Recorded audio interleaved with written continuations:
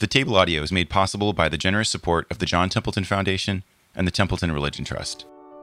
This is where O'Connor scandalizes people. God redeems the moment. So violence doesn't become nihilism the way it would maybe in a Tarantino film. In her world, God is there, and you are able to then accept grace instead and allow God to redeem violence for another purpose, and that scandalizes people. Because violence in itself is awful and ugly and disturbing, and most people want to leave it there. The idea that God could redeem violence or that it could become an instrument for his good because it's there no matter what right now in the world, that scandalizes most people. I'm Evan Rosa, and you're listening to The Table Audio, a podcast about seeking Christian wisdom for life's big questions.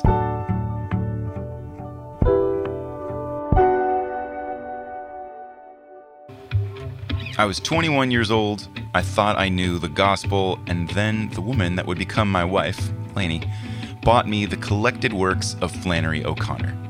And one short story later, I had to adjust a few things. I had to rethink things. Through short, intense stories that smack the reader upside the head, Flannery had flipped the gospel inside out and upside down, piercing through the safe, clean, genteel suburban gospel that was spreading inside of me. I'd laugh out loud at this passage. I'd be stunned and confused at that one. I'd feel flayed and exposed at another. And the overall effect was just delightful. I found myself so grateful for a gospel that made a sense of the muck and the mire. The gospel according to Flannery O'Connor. So when I heard about Jessica Hooten Wilson's work a few years ago, I got excited. At the time, she had just been granted the honor of working through and editing the 400 manuscript pages of Flannery O'Connor's unfinished novel, Why Do the Heathen Rage?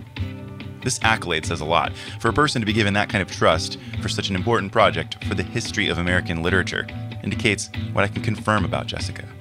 Her rigorous literary scholarship, her knowledge of great books, her voracious reading, her ability to think synthetically at the level of theology, art, culture, ideas. Not to mention her near encyclopedic knowledge of Flannery O'Connor. Well, let's say, all that is rather uncommon. Oh, and she does great accents. So there's this story, and you may know it, called The Temple of the Holy Ghost, in which it's semi-autobiographical. O'Connor writes it about this little girl who's praying. And she prays, "Dear Lord, I want to be a saint, because that is the vocation in which you know everything." But then she concludes, "But I will never be a saint, because I'm a born liar, and I'm slothful, and I sass my mother, and I'm ugly to almost everybody. Now, I can't be a saint, but I might be a martyr if they killed me quick." This story illustrates O'Connor's real prayers. I'm afraid of pain. I suppose that's what you have to pray in order to get grace. But Lord, can you give me the courage to stand the pain to get the grace? She's not praying to withstand cauldrons of boiling pitch or arenas of lying, and it's a different kind of suffering that she's praying about, one that would actually be a conduit for grace. What's ironic is 5 years after this prayer, O'Connor is diagnosed with lupus. And from the time she's 25 until she dies at 39, she struggles with this disease. It's during the entire of her writing career. When one interviewer asked O'Connor whether the lupus affected her writing, she said, "No, since for my writing, I use my brain and not my feet." But the suffering does appear in her work. It does seem to affect her stories. She tells one of her friends in a letter, "All of my characters that I love the most, I feel beholden to weigh them down with suffering." As you know, all God's friends suffer. So her most beloved characters, she's putting in these situations of suffering. For the way to sainthood in O'Connor's world, it is more than narrow. It is harrowing. It is painful. Now, she's not advocating suffering with some masochistic desire to feel pain. As her youthful Temple of the Holy Ghost character says, "I don't want the pain, but I want the grace." Because what she fears is to be a lukewarm Christian who desires only the rainbows after Noah's Ark, right? The kind of Christian for which Christ comes out of the tomb high-fiving his disciples, or in which the bumper sticker defines your faith. All things work for the good of those who love the Lord.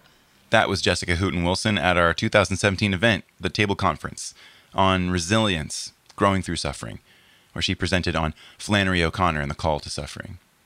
At John Brown University in Northwest Arkansas, she is Associate Professor of Literature and Creative Writing. And in 2017, she was a research fellow here at Biola University's Center for Christian Thought. And her book, Giving the Devil His Due, Demonic Authority in the Fiction of Flannery O'Connor and Fyodor Dostoevsky, won the 2018 Christianity Today Book of the Year for Culture and the Arts. In this podcast episode, we discuss many things Flannery O'Connor, the relevance of O'Connor's work today, the subversively beautiful nature of that work, O'Connor's theological views on suffering and violence, and the literary force of O'Connor's use of the Gothic, the grotesque, freakish grace of God. But we start off with a witty and prescient point of O'Connor's about advertising truth and fiction.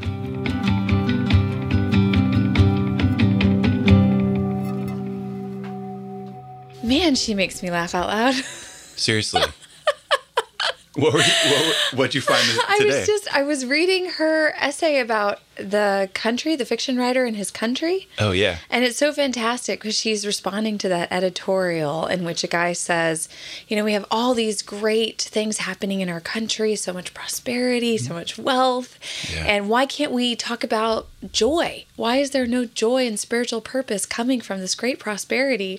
And she said, you know, if you want someone to be affirmative about your prosperity, it's American advertising.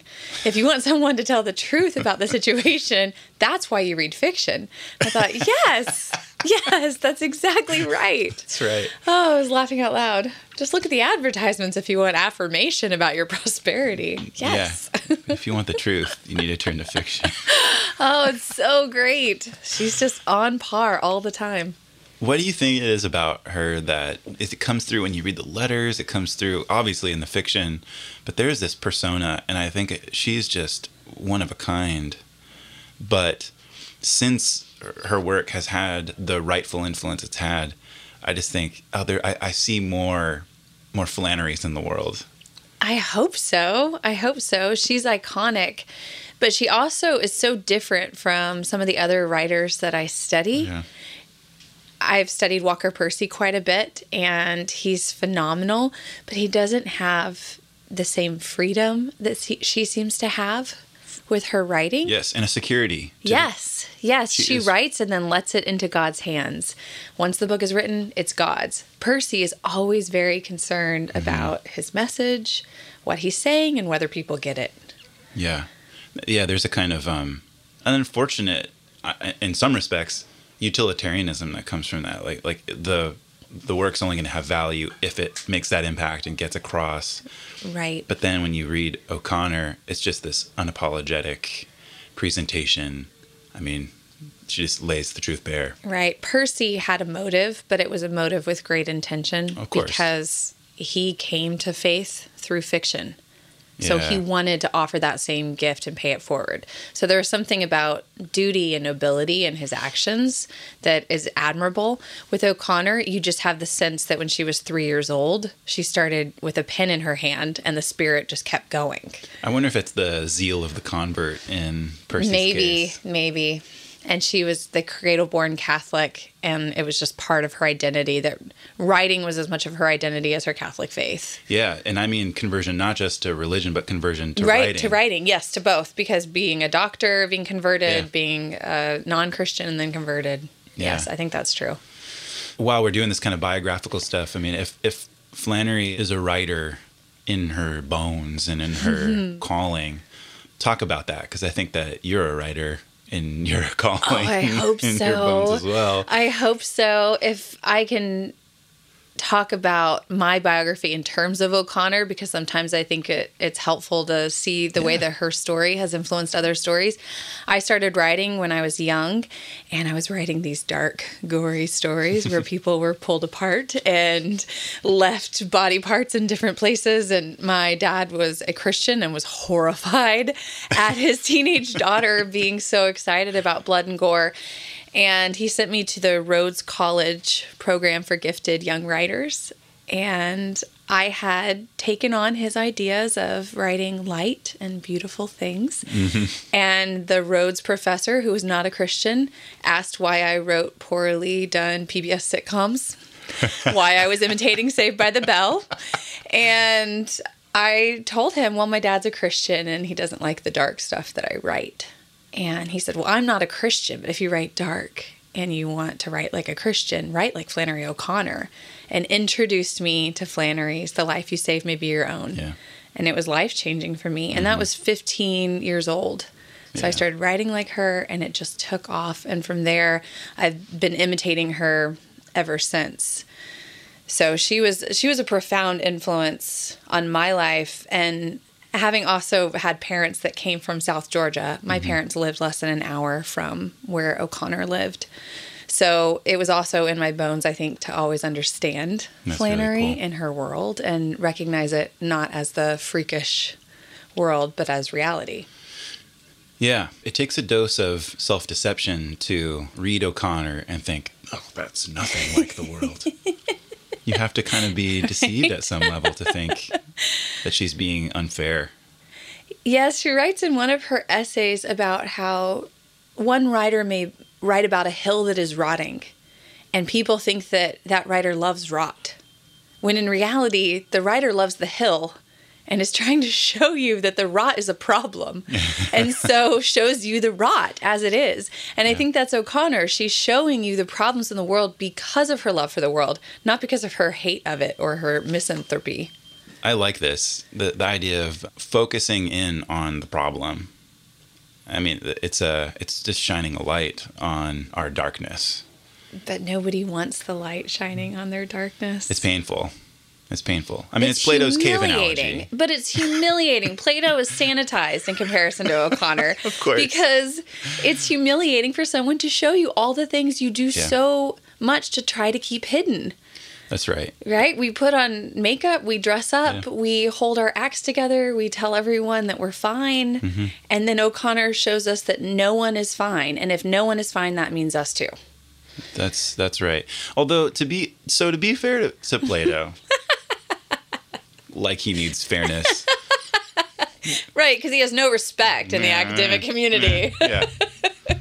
What I love about, say, like Apology, Plato's Apology, is the way that Socrates digs into those whose appearances of wisdom are just false. They're just all facades. The sophistry. Yeah. And I think in that sense, there's going to be a strain of Socratic, perhaps Christ-like, prophetic figure that Flannery's going to appreciate, that identifying with the truth and identifying with Christ is going to get you hated.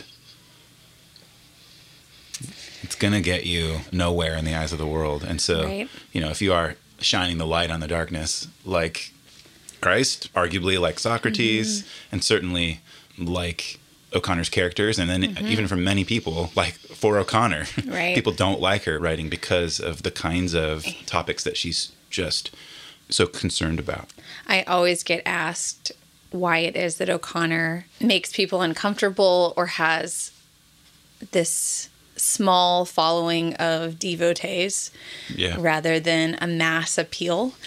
And I think O'Connor would have spoken in line with the Catholic Church, after Pope John Paul II was almost assassinated, and people responded by saying, doesn't it bother you that Islam is gaining so much popularity and the Catholic Church has so few followers? And he said, no, it heartens me because Christ said that the followers will be few. And I think with O'Connor, she has that same kind of legacy, is that those who can acknowledge their own sinfulness and repent and want to keep coming back for that kind of pain and unmasking are going to be few. So with O'Connor, I'm glad that she has very devoted few followers rather than mass appeal. I think I'm also probably a little different in that it makes me hesitant when I'm flowing in the same stream as everyone in the same direction, that maybe I'm not going the way I'm supposed to go. So following O'Connor, most of my friends don't know who Flannery O'Connor is. And that makes me more comfortable than if they did. Yeah, I mean, it would be an interesting world where O'Connor is so celebrated, because the fact is you just can't. And this is the sense in which I think she's also got a very specific interpretation of the Gospels. Right. And is trying to represent it in her work. Interpreted rightly, to be a Christian is to be hated. Yes. And so you have a choice either way. It's but you're facing being despised. Michael Bruner, his new book, A Subversive Gospel of Flannery O'Connor, is phenomenal for illustrating this. Yes, he just gets her exactly right. I think I wrote amen in every single margin. I was so excited about someone recognizing that her interpretation of the Bible was subversive. It was showing the reality of a Christ who is turning the entire world upside down, which is one of the best lines from Flannery O'Connor. The Misfit says, Jesus done turn everything upside down. And that is what O'Connor is doing. She's showing that the Bible, if we follow it, turns everything upside down. The poor will be rich. The last will be first. Those who are arrogant will fall down. Those who were humble will be lifted up. And it's a completely different worldview, and it should be. But most of us walk around trying to live as though everything is right side up, when in reality we need to recognize that everything should be upside down from where it is. Well, I wonder if you'd talk about that, because I'm not sure I even understand this in terms of like the literary use of violence and suffering. Sure. And of course, it's a kind of current perspective, right? We have all sorts of media today that people who are concerned with holiness, people who are concerned with a subversive kingdom, still find themselves drawn to the dark and to the violent and a kind of looking at the underside of human nature, fallen human nature. And that's how we justify consuming a lot of the media that we consume. How is that different for O'Connor? How can we think about the literary use of seeking the darkness, observing, doing almost like a hamartiology of sin, you know? For Flannery O'Connor, violence was never an end in itself, she would say. Violence could be used for good or for evil. And so one of the ways that you see violence coming out in her work is being actually an attraction for her characters that shows part of their evil nature, that they are drawn to violence, and then when the violence hits them, they realize how much they didn't want it. So you see, for example, in The Violent Bear It Away, you have Frances Marion Tarwater courting the devil through most of the story. So that when he unfortunately gets raped by the devil, he has been attracting that, desiring that, asking for that the entire time. And then when it happens, this is where O'Connor scandalizes people. God redeems the moment. So violence doesn't become nihilism the way it would maybe in a Tarantino film. In her world, God is there, and you are able to then accept grace instead and allow God to redeem violence for another purpose. And that scandalizes people. Because violence in itself is awful and ugly and disturbing. And most people want to leave it there. The idea that God could redeem violence, or that it could become an instrument for his good because it's there no matter what right now in the world, that scandalizes most people.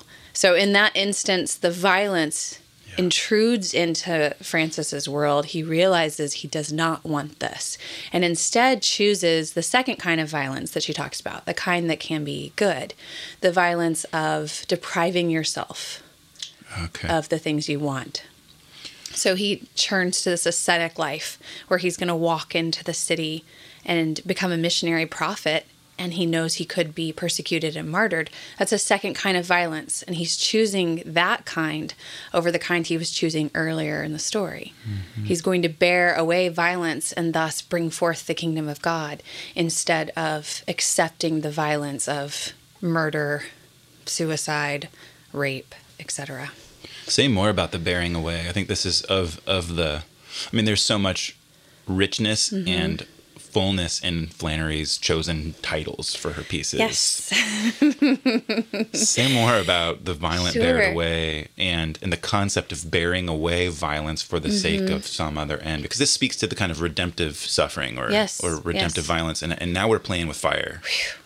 Yeah. We're just playing with fire. Like, to say that violence can have a good end, it looks like, I mean, that could just go awry in so many ways, right? It looks like you are taming or sanitizing suffering, which O'Connor was never one to do. As someone who suffered herself, she did not think suffering in and of itself was a good. She says, with one eye squinted, I can take it as a blessing. Meaning the other eye fully acknowledges that she is sick of being sick, another O'Connor quote. Yeah. She knew the reality of suffering and violence was horrible, but she also believed in this mystery in which redemption was possible. When you look at the violent bear it away, she steals the title from Matthew, in which Christ says, the kingdom is being taken by violence and the violent bear it away. Mm-hmm. And she talks about it as being a twofold nature of ascetic love that Christ is talking about, with not accepting the natural order of things as the end of things. Yeah. And instead, rising above that and accepting persecution, accepting asceticism, going beyond your nature, going beyond your sin. So is this speaking to a particular kind of violence that you're talking about, the kind of aesthetic violence? It might be considered a violence to the false self? It's both internal and external. It's internal against the self, and this can be done by God or by oneself, that internally God is tearing away at you. He's ripping out your pride. He's cleansing you of your sin, which is going to burn. In some sense, it's a violence that God is doing internally. In another way, it's a violence that can be done externally. So ripping away the things that cause you to sin. Yeah, so this is the spiritual disciplines. Yes. The practices that can hurt at first to give up things that you love that you shouldn't love. Mm-hmm. And that would be the external violence. And then again, there's the external violence that other people are going to bring on you for living this different life. You may be persecuted. You may lose your job to hold your ground. You may not get the house that you want because the money needs to go to the poor and not to you. And some of those ascetic choices can hurt and should be a struggle. And so for O'Connor, if you're a Christian, you should be suffering in some way. And if you're not suffering in some way, then maybe you are not following Christ as closely as you wish you were. Coming up after the break, we talk about Jessica's favorite O'Connor character, Mrs. Greenleaf, loving others by bearing their suffering, and the contemporary horror of desensitization. Stay tuned.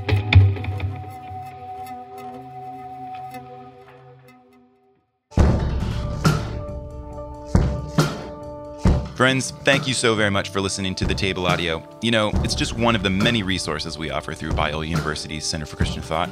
We also have a big library of event videos, just like the clip, the one with our guest from this episode, Jessica Hooten-Wilson. And you'll hear a couple more of those clips before the show ends. That video and many, many more public lectures are available on our website and YouTube channel. And really, the best way to get into that content is to subscribe to our email list. It's free to sign up. We send regular emails with no spam, just the goodies you're signing up for. Really thoughtful Christian scholars offering valuable insights about life's biggest questions. Head over to our homepage, cct.biola.edu, and sign up for The Table and add some wisdom to your inbox. Now back for more from my friend and fellow Flannery fanatic, Jessica Hooten-Wilson. My favorite O'Connor character, I believe, is a saint. Her name is Mrs. Greenleaf, and she comes from a story that is named after her, Greenleaf, but it actually revolves around Mrs. May, who's another character. Mrs. May is a good Christian woman with a large respect for religion, though of course she did not believe any of it was true. While she orders around her field hand, Mrs. May is stopped short by a guttural, agonized voice crying, "Jesus! Jesus!" Fearing that someone has been hurt, Mrs. May rushes to only find Mrs. Greenleaf sprawled out on her hands and her knees with her head buried in the ground. And Mrs. May shrilly demands, "What is going on here?" And Mrs. Greenleaf pops up, her face a patchwork of dirt and tears, and she ignores her entirely. Jesus, stab me in the heart, Jesus, stab me in the heart. And Mrs. May has no idea how to respond. Now, Mrs. Greenleaf considers these prayer healings, is what she calls. So every day she cuts the morbid stories out of the newspaper, those in which women have been raped, children have been burned, train victims, and the divorces of movie stars. And she takes these to the woods and she buries them in the ground, and then she lies on top of them and prays. Now, when my students read this, they express probably what you're expressing, and what Mrs. May expresses is, Jesus would be ashamed of you. Get up and go wash your children's clothes. Do something practical. But Mrs. Greenleaf is experiencing an unseen reality. Perhaps her response is better. She sees the persecution that Mrs. May does not see. And how many of us respond that way anymore? How many of us see headlines and pray about them? Or do we do what Evan suggested earlier, and we mourn in less than a second as we flip to the next screen? Or we publicly express ourselves on Facebook? O'Connor says, you will have found Christ when you are more concerned with other people's sufferings than your own.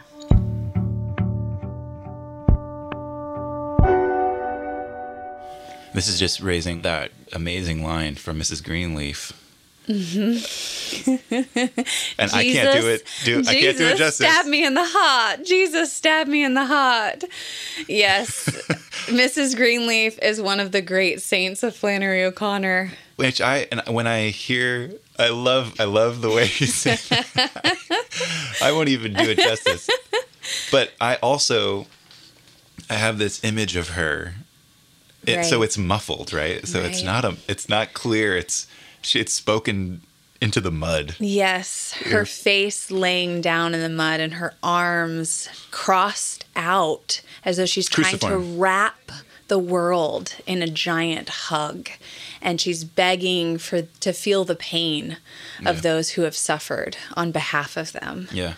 It's beautiful.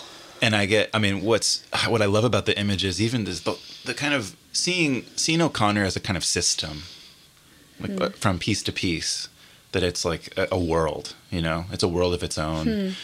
I just think of the contrast between Mrs. Greenleaf, face down cruciform, and I think of the grandmother, face up cruciform. Right, with her legs crossed and looking up like a child in the ditch.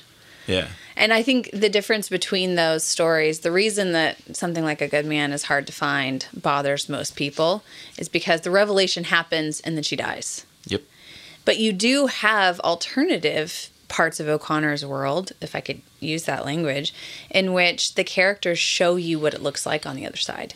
Mm-hmm. So that if the grandmother lived, she might have become Mrs. Greenleaf, which would be great. Yeah. That her salvation may have led to a love of neighbor that would allowed her to suffer and to put others first. And say a little bit more about then the Greenleaf phrase, the stab me in the heart. Mrs. Greenleaf is another Teresa of Avila.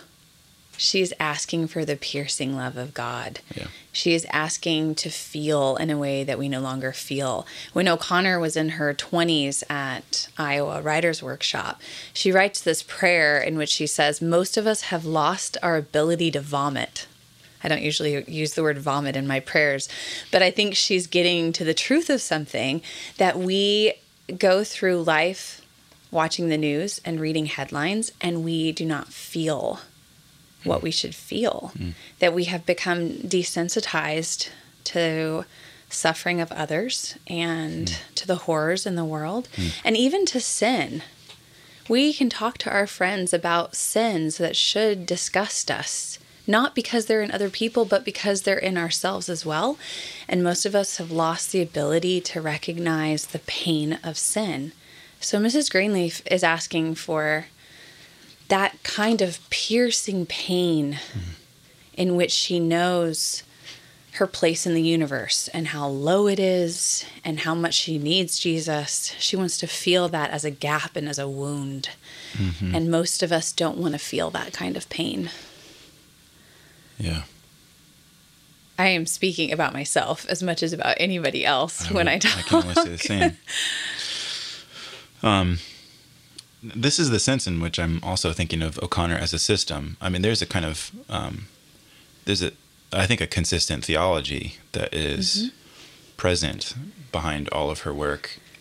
I wonder if you might talk about some of those theological influences for her. You know what's funny? That lead to, the subversive stuff, the right turning of upside down and inside out. Yeah. When Flannery died, Caroline Gordon was visiting her home, and she said, "I'm surprised that O'Connor read so much theology," which any of us who read O'Connor now know that she is so rich in theology, you can peel back word after word, and no close reading is going to get to the heart of things or cover all of Flannery O'Connor. She's that rich. But O'Connor's greatest influences were the saints, especially the early saints, those who did live in the desert and gave up everything. She is always quoting, St. Anthony, St. Augustine, St. Jerome, St. Cyril of Jerusalem, who talks about the dragon passing by. She was constantly being influenced by these saints who the reality of Christ dominated the reality of the concrete world in such a way that they lived as though transcendent things were on the surface and surface level things needed to be put backwards. So O'Connor prays when she's young, "Lord, give me the courage to get deep down under things to where you are." Because the things that we cannot see often get hidden by the things that we can. And the early saints had a way of digging up the things we cannot see and putting them at the surface and living with those realities being truer than the things that distracted us from God's reality. So that's what it is for the transcendent to be on the surface. Yes. Instead of the world of advertising and shoes and commercials and what we're wearing or what we look like, the things that would distract us from who we are and what is, essentially.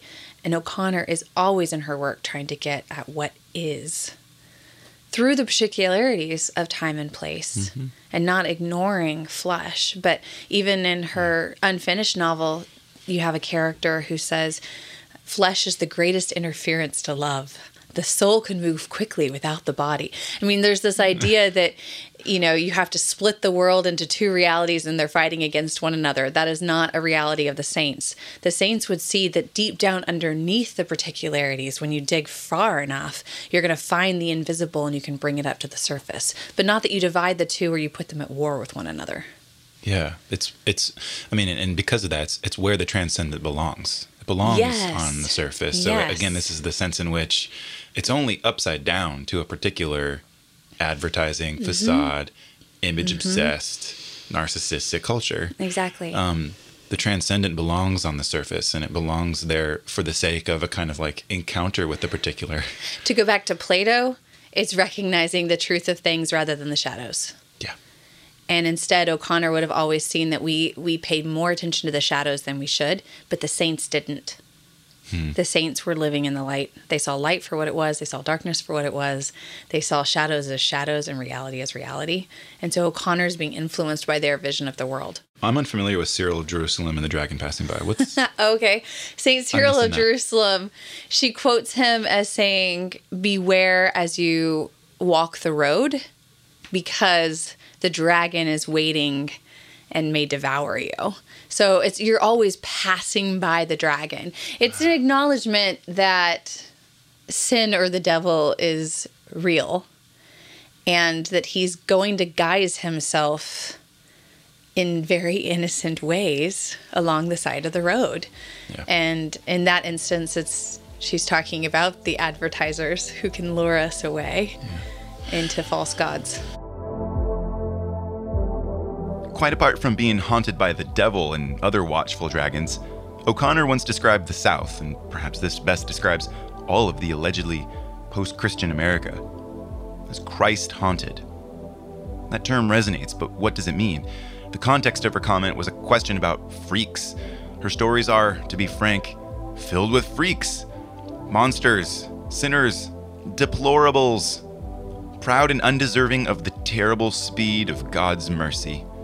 So why? What does good Christian writing have to do with freaks? Maybe everything. Whenever I'm asked why Southern writers particularly have a penchant for writing about freaks, I say it's because we are still able to recognize one. To be able to recognize a freak, you have to have some conception of the whole man.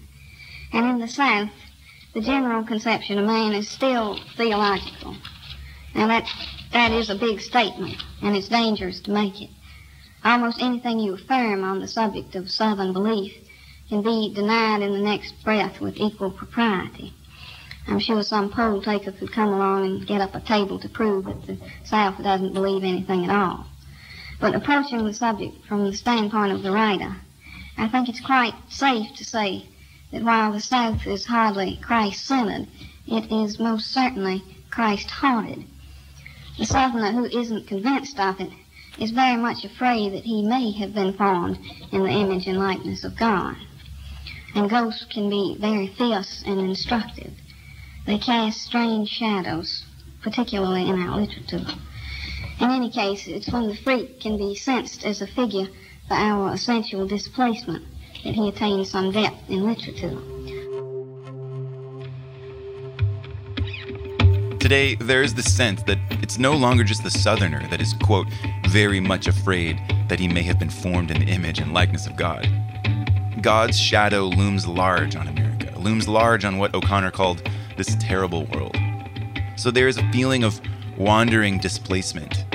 Just like in Nietzsche's famous parable, The Madman, known for its quip, God is dead. Those for whom God is dead still smell the decay of God as they wander into an infinite nothing, without horizon, without gravity, without any fixed point of reference, without God. God's shadow in Nietzsche is not unlike O'Connor's Christ-hauntedness, though each writer sees a much different future. In 1955, she wrote to a friend, quote, I think that the church is the only thing that is going to make the terrible world we're coming to endurable. The only thing that makes the church endurable is that it's somehow the body of Christ, and that on this we are fed. It seems to be a fact that you have to suffer as much from the church as for it. But if you believe in the divinity of Christ, you have to cherish the world at the same time that you struggle to endure it.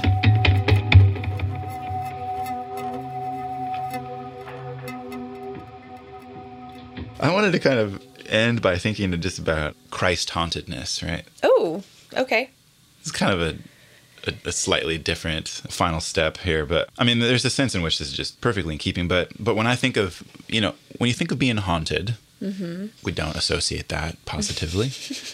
And so it's not surprising given, what we've been discussing with O'Connor. I mean, to be haunted it can go one or another ways, right? There's a kind of violence in the being haunted, right? And there's a fear.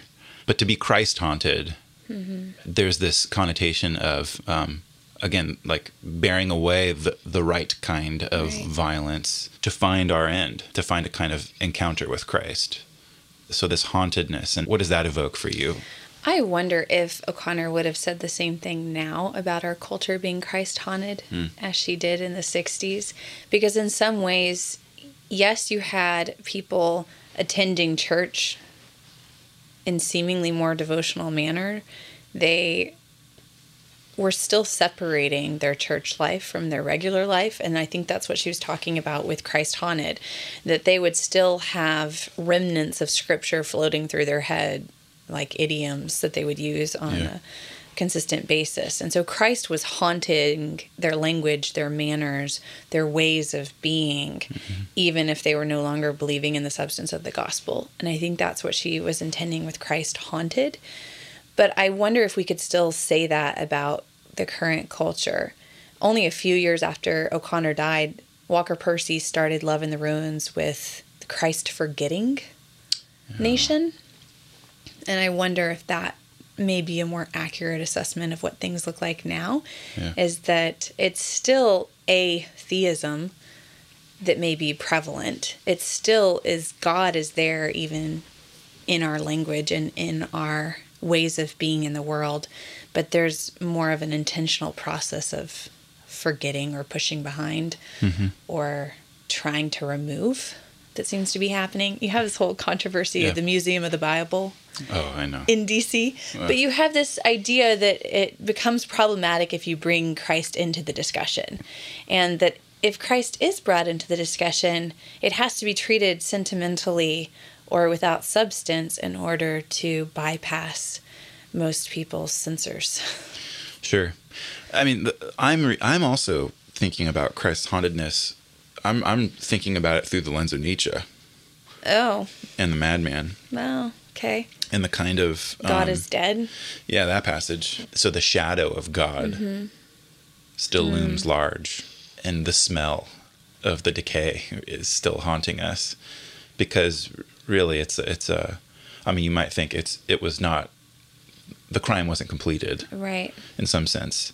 What's interesting to me about this is the kind of... You don't have to say haunting either. It could be stalking or something like that. It's the sense in which there's a long-suffering Christ haunting after those who have thought they forgot him. And that's the sense in which, I mean, I don't buy the post-Christian entirely. Yeah. I think that's a term of success that I don't think has been enacted just fully. Right.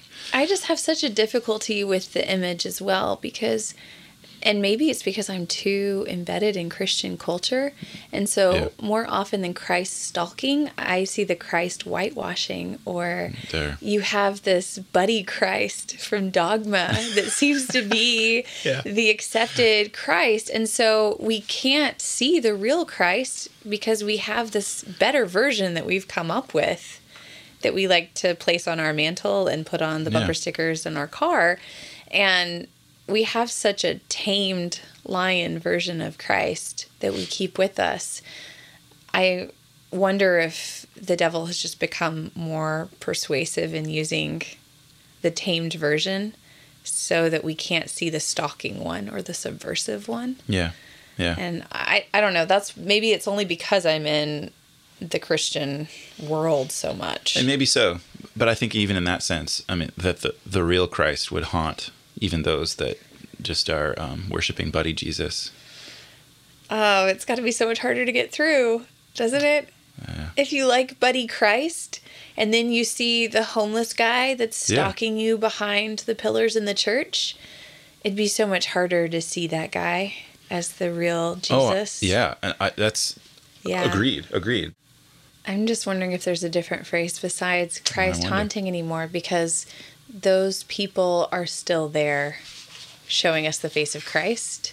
The suffering is still evident, but Christ is the refugee. And if we can see Christ in the refugee again, it's not necessarily stalking. It's almost like the waiting Christ, the ever-present, patient, waiting Christ. It's a little maybe less stalking than the Christ-haunted imagery.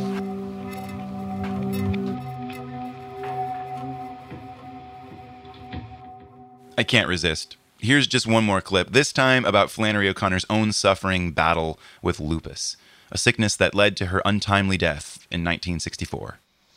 When O'Connor prayed for suffering at 20 years old, she would have never imagined her upcoming battle with lupus. But as the disease debilitated her, she confessed two truths. One, I'm sick of being sick. And then the other, I can, with one eye squinted, take it as blessing. Her honest frustration with sickness reveals her human limits to understanding her suffering, and yet she's granted another vision. Through this other eye, she sees a potential blessing in her sickness.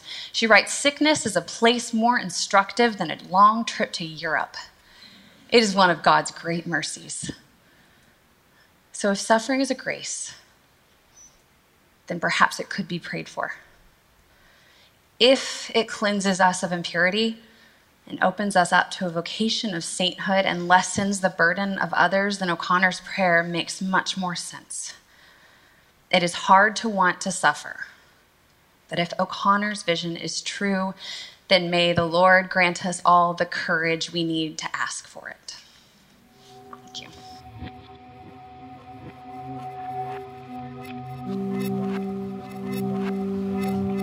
We kind of started with a little bit of O'Connor's own suffering and thinking about her process as a sufferer. Mm-hmm. And that's just a really evocative phrase that she gives. I can, with one eye squinted, take it all as a blessing. Mm-hmm. That comes from a letter.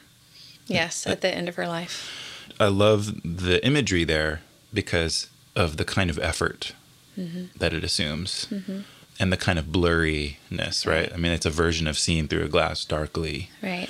But she also wrote that you will have found Christ when you are concerned with other people's sufferings and not your own. Mm-hmm. Where is that emerging in her work, in her life, and how do you take that to be kind of a word that she has given us, like almost a final word, you know, as she's writing in the end of her life and even working on this novel that you're preparing? One of the greatest letters that O'Connor wrote, she actually imitates Hopkins. She tells a young man, Alfred Korn, who was struggling about whether or not to believe in God. She said, if you're struggling, give alms. In other words, the active love, reaching out to the neighbor, being concerned with other people's sufferings more than your own, would engender in him a love of God. And that you could start first with that. The same idea is Father Zosima talking to the Lady of Little Faith and the Brothers Karamazov. You begin by doing the acts tangibly to your neighbor, and this can move you towards the love of God. And in O'Connor's last work, Why Did the Heathen Rage, which she never was able to finish, she's trying to understand what this active love of neighbor would look like, especially in the context of the civil rights movement, because she was beginning more and more to understand the need for loving neighbors that did not look like her and trying to act out the love of God among people around her instead of just the contemplative love or only reading theology in your study, but practicing it forward. And for O'Connor, she never wanted to see suffering as something that could be exalted. So when people talked about her own suffering with lupus, she said, you may be right, to a friend. And she said, you may be right that suffering is a participation in the life of Christ, but so too is anything except for sin. So let's not forget that experiencing joy is also participation in the life of Christ. Yeah. And all things were experienced by Christ except sin. And so all of our life then can be a participation in the life of Christ, not just suffering. So she didn't want to give suffering this special placehold in a person's life. And yet at the same time, she was dealing with it every day of her writing life. So it was something that she was encountering. But it also gave her a great ability to understand the sufferings of others and the suffering of those around her. Because she was a sufferer, she could sympathize deeply with those who were suffering and then act out a special kind of love to those around her. And she never turned people away. She had ministers come to her house. She had little ladies who loved books come to her house. She had teenagers, high schoolers wanting to come and learn from her porch. And she never turned away people. So even though she was completely immobilized, she lived out the life of hospitality to those who needed her, and her life was for other people more than herself. Can you write a saint's life without suffering?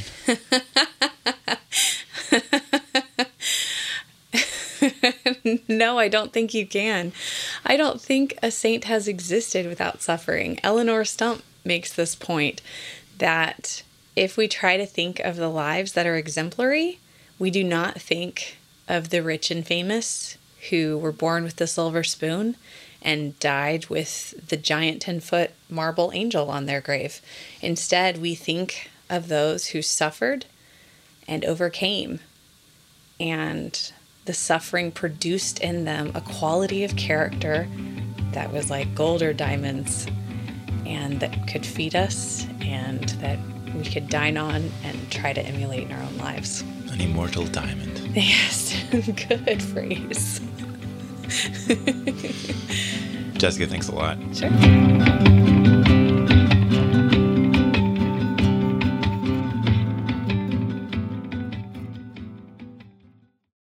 That's it for this episode. If you're interested in more Flannery O'Connor, check out one of her short stories. Now, I suggest starting with A Good Man is Hard to Find.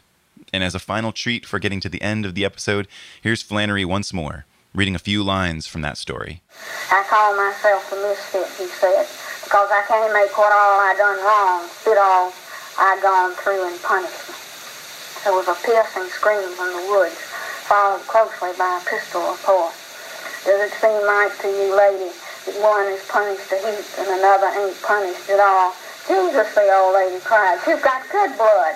I know you wouldn't shoot a lady. I know you come from nice people. Pray. Jesus, you ought not to shoot a lady. I'll give you all the money I've got. Lady, the misfit said, looking beyond her far into the woods, there never was a body that gives the undertaker a tip. Or, for a more personal look into Flannery's life, check out her letters in A Habit of Being, which contain all sorts of philosophical and literary reflections. Or her thoughts on theology and spirituality in her book Mystery and Manners. Wherever you jump in, read it with one eye squinted. Read it upside down if you have to, and who knows, you might find that it portrays the kingdom of God right side up. Thanks for listening.